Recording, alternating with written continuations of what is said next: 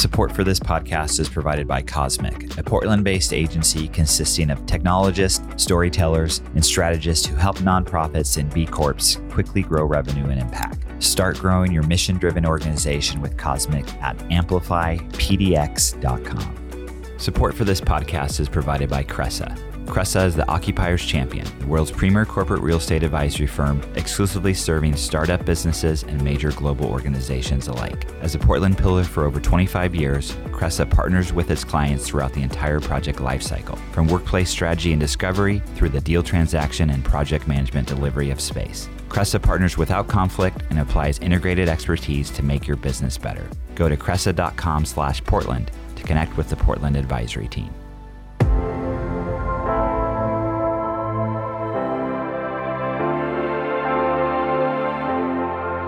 From ThatCast Creative, I'm Dan Bruton, and this is the PDX Executive Podcast, a show where I talk with inspiring leaders who are shaping the future of Portland, Oregon. Every week, I sit down with business executives, startup founders, and community leaders to dive into their career journey and get insights into the impactful work they're doing in our slice of the great Pacific Northwest. Hey, everyone. We got an old friend back on the podcast. I think Mike's been on, I can't even keep track. It's been a little while, but Mike Rogaway, who's a business reporter for the Oregonian. Hey, Mike. Hey, it's great to be back. Yeah, it has been a minute, and you know, it's never a dull moment as far as what's going on in the business world here locally. And I love having you on just to talk about, a little bit of an update. We can, dig into a few companies. And I think, I always like to ask you to start is, how are we looking? How is, I guess, Oregon and Portland just generally business-wise since we last time we've talked, which has been probably about a year ago, doing? And then we'll dig in from there. Well, I think that we're not so different here from the rest of the country. When you look at jobs and job growth, it's pretty strong. Unemployment remains under 4%. I was looking the other day, we haven't had a warn notice, that's a layoff notice issued to the state in like a month, not to jinx it. And there really have only been a handful this year. The job market is strong. Wages are still rising, though not as fast as they were, in early months of the pandemic or maybe the last year in 2021. But like everywhere else, inflation is a pinch and it's taking a real toll. Wages are not keeping up with that. And we feel that particularly acutely here because of our gas price situation that's primarily related to transportation and refining options here. So it's a particular pinch here. But and when you ask consumers, when you ask voters, which pollsters did many times leading up to the general election, the economy is near the top of everyone's list of concerns, primarily because of inflation. People can see that in the gas prices. They can see it in the food they buy at the grocery store. The problem is that the tools the state has to deal with inflation are pretty limited.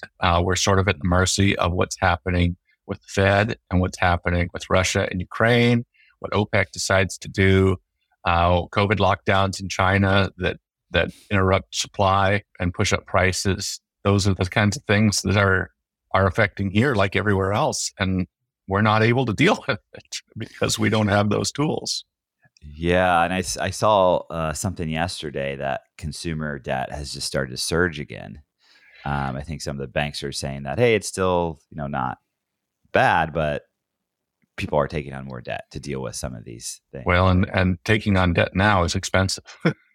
Mm-hmm. The days of cheap money are over for the time being. And so there will be a bill to be paid for that. It'll be expensive down the road. And obviously it's affecting the housing market. It's affecting it.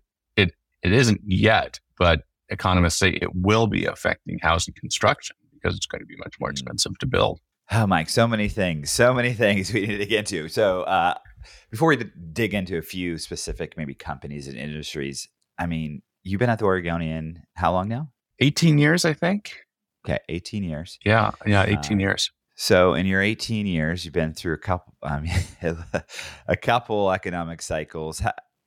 You're out there talking to business folks, getting stories. And what do you feel about this particular moment we are in economically? Is it different, or what are folks telling you, or Yes, it's very different for this reason. I think in prior downturns, you saw a broad hunkering down on hiring and a lot of layoffs. And we're not technically in a recession yet, but we're certainly in a period of economic uneasiness. But people are not laying off workers. I think there's a couple reasons, both because the worker shortage that persisted after the pandemic is still in place. Also, because I think there's a feeling that if we have a recession, it's not likely to be like in 2001 or the Great Recession. It's likely to be more modest, and people don't want to give up workers right now and have to scramble to get them back. There is an exception here and everywhere. The technology sector is out over its skis, or it was. And so big companies are cutting back. We have of the companies that are cutting back most, the Facebook and Twitter and Amazon, we have less of a presence of those, or at least less a presence of the kinds of things they're cutting. Amazon has a big presence in the state, but not of the kinds of things that business is cutting right now. So we're feeling that a little bit less here, with one notable exception that we'll talk about in a minute. Yeah. But it's a different downturn. Now, if we get into some kind of economic contagion, it will look just like all the others, and people will be cutting costs anyway they have to. We're not there yet. Right now, employers are erring on the side of keeping their workers rather than letting them go. Yeah, and as you know, I do host a lot of meetings for business executives here, and I always take their pulse, and they're still, keeping folks, getting folks is still challenge, still the number one priority. So as long as that holds up for the time being, it seems like we're okay. Except for, let's talk about some of these exceptions. Let's get into maybe some of the notable public companies here. I want to start with maybe a positive one. We'll start with Dutch Bros. I know you've covered them. They went public. Was it 2021? Yeah, just last year's biggest IPO in Oregon history. I think I was reading yesterday the compensation report of executives here, and they list the top 20, and the top 3 were all from Dutch Bros. So a lot of it in stock awards. Yes, but they seem to be doing okay through this, and they're opening 130 stores, I read, next year. So do you have any other insight of just biggest IPO in Oregon history? What's going on? Yeah, I mean, they came out of their IPO really strong. There's enormous demand for them. And as we saw inflation start to rise at the beginning of the year, they said they felt pretty well insulated from that. They weren't seeing many effects. That changed dramatically later in the spring. And they said, actually, we're starting to see that pinch now. One of their main costs is dairy. And they saw a big pinch in that cost. I think something between, it went up something like a quarter to a third. And they also were feeling a pinch because consumers faced with higher gas prices were not spending as much discretionary income. There may also have been driving less. And of course, they've got a drive-through model as a result of the rising gas prices. So, they weren't driving up to the Dutch Bros kiosks to get themselves their Blue Rebel energy drinks as often. That seems to have mitigated itself quite a bit in the back half of the year. They had initially been reluctant to raise prices. Now they seem to be Dutch Bros seems to be pretty on board with raising prices. And their customers, after that initial uneasiness, seem okay with paying it. So if you want your Blue Rebel, you'll be paying more for it. But most people want it enough that they're continuing to pay for it. So their stock's been a little bit all over the map. I think they went out IPO'd at around 22. They were up around 50, 60 at one point. They're trading in the mid 30s now, which is about where they've been recently. I think people feel they have a solid business, and their expansion plans are solid and on track. I think you said 130 stores next year. I think that's about right. They're expanding to territories in California and the lower Midwest, South. Yeah. So, it remains to be seen whether their business model will play all over the country. But to this point, it's been pretty encouraging. Absolutely. I mean, and even if that their stock is up from the IPO after the turmoil we had, that's a positive so far. So, I love my Dutch Bros. As I've told you before, I grew up in Grants Pass, know the family and the founders. It's an awesome company. So it's great to see them continue to do well. On the other hand, some of the other companies, we talked about before is the roller coaster that Vacasa has had.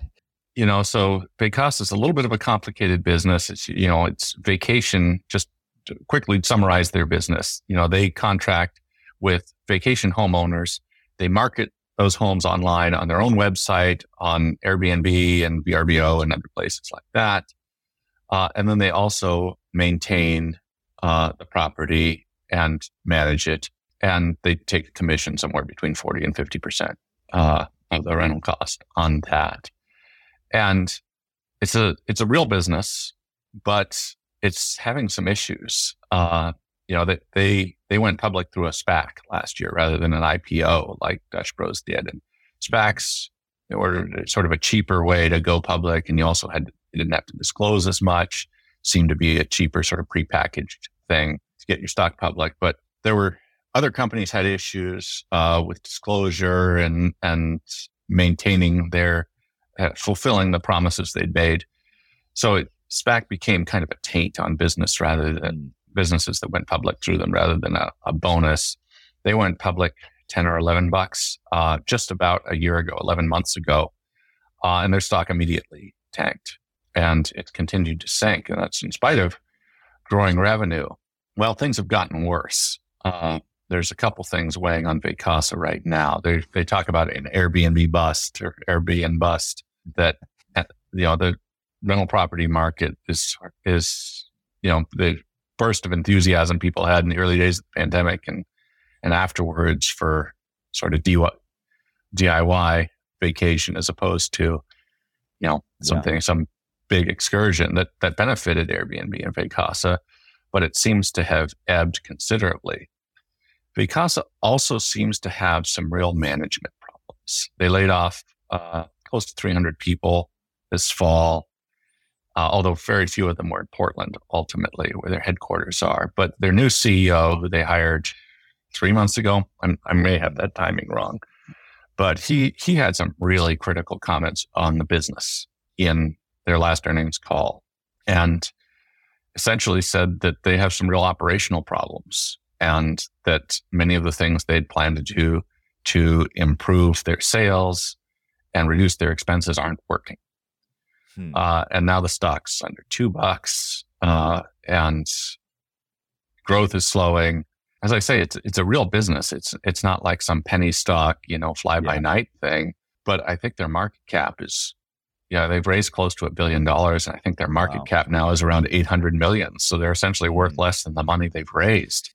So it's a real negative sign operationally for the business. It's not uncommon, of course, for a new CEO to come in and they say, everything that was done before me is wrecked, and we're going to have to take massive charges against earnings, and then from then on, his or her earnings will look great. Well, in this case, it didn't feel like that to me. He wasn't saying, we're just going to write all this stuff down and start from scratch. He was saying, we have some operational problems. And he said in so many words, we're not going to fix them right away. It's going to take some time.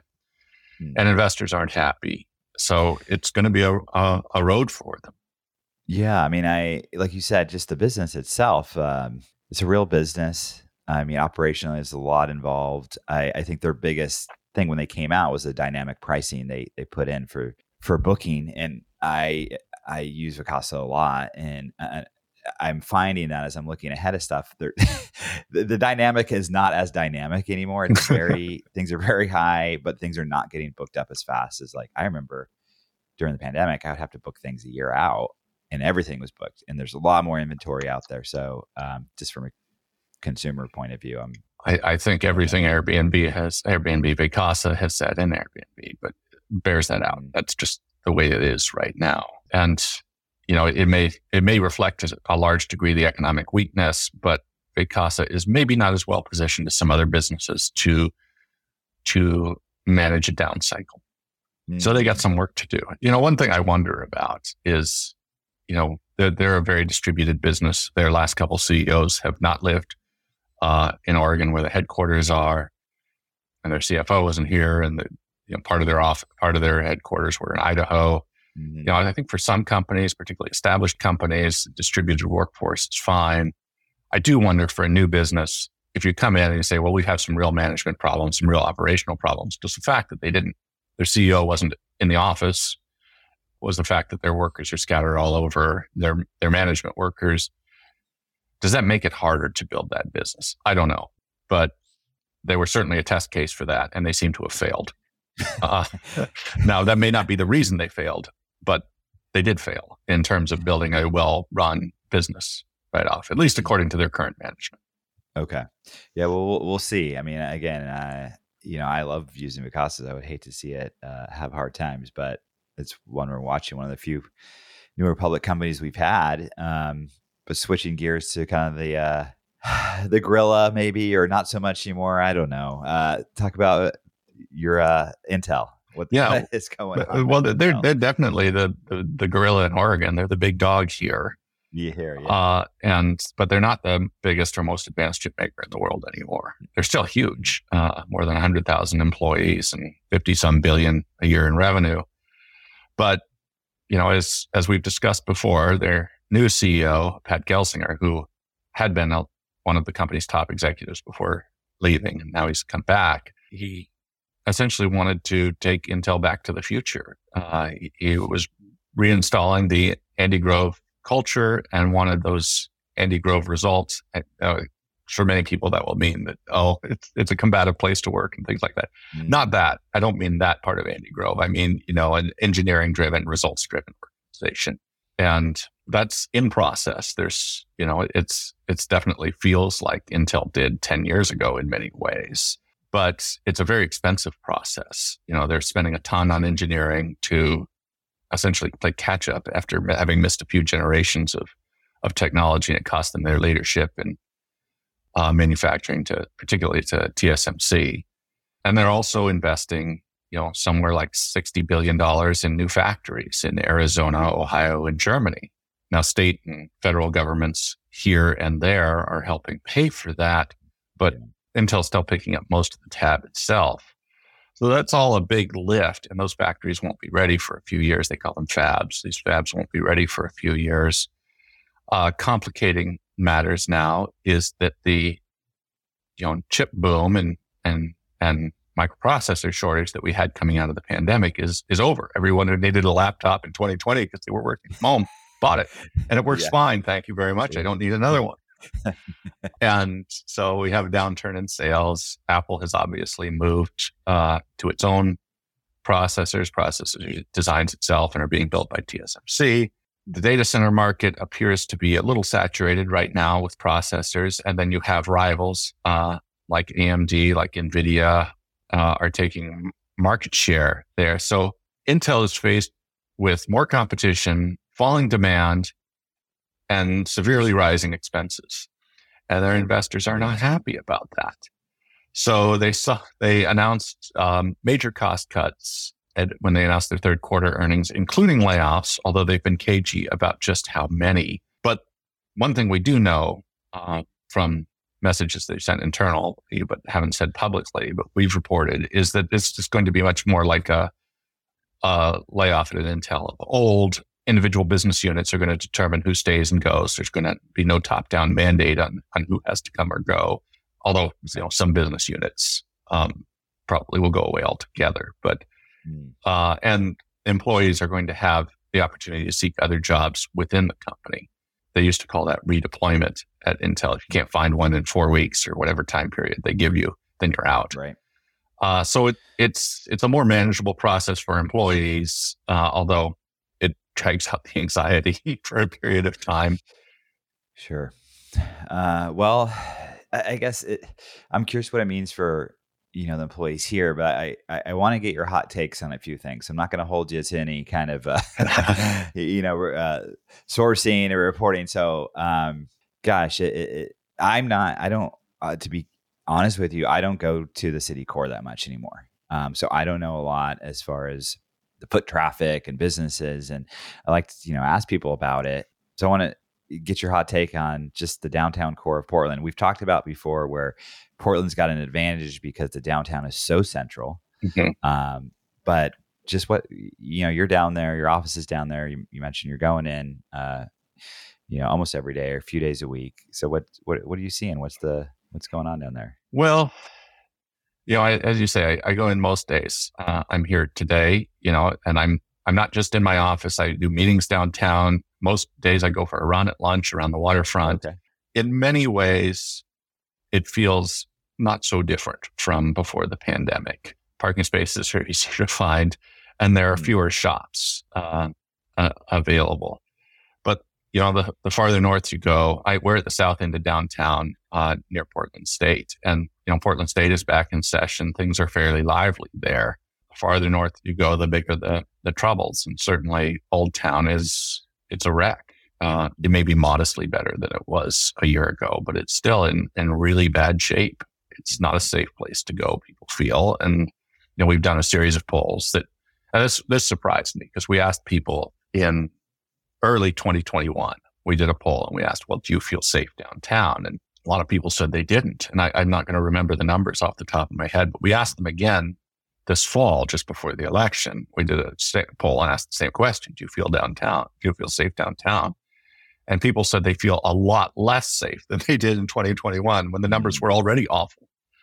So downtown has a real image problem related to a real safety problem. Now, I'm not worried about my safety downtown. It's the odds of something bad happening are low, but it just doesn't feel like an attractive destination to a lot of people right now. I'll tell you one thing that was interesting about the poll. When we did it in 2021 and the numbers were bad, most people said they hadn't been downtown much. Many people said they hadn't been downtown in a year. When we did it again in September this year, most people said, oh yeah, I've been downtown pretty recently. I've been downtown in the last month, which both says people are coming downtown more often, but also they're more informed.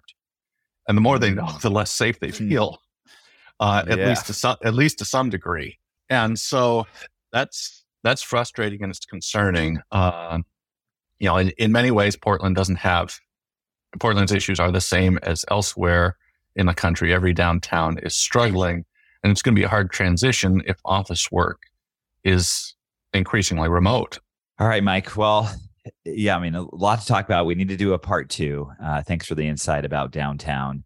I always like to ask as we wrap real quick, the state of journalism.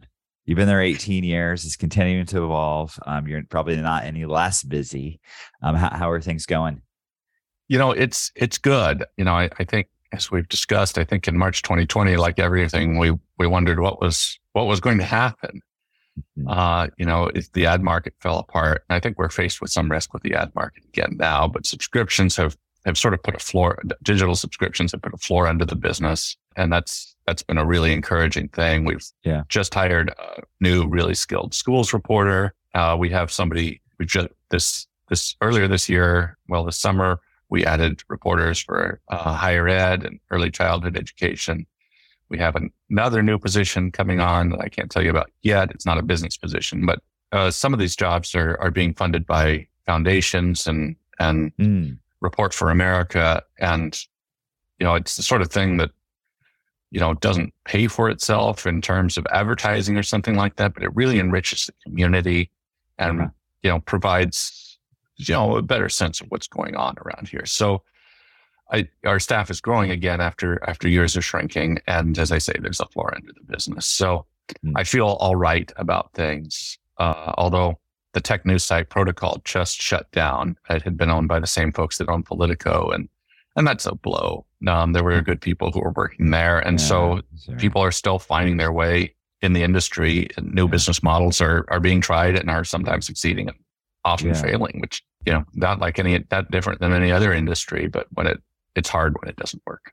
Yeah. Well, that's great to hear. Last time we talked, I don't think the subscription had even rolled out, the digital subscription. So that's good to hear.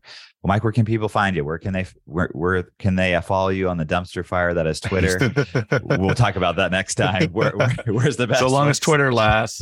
Twitter, I'm at Rogaway, at ROGOWAY, and mrogaway at Oregonian.com if you want to send me an email, and OregonLive.com if you want to read us online.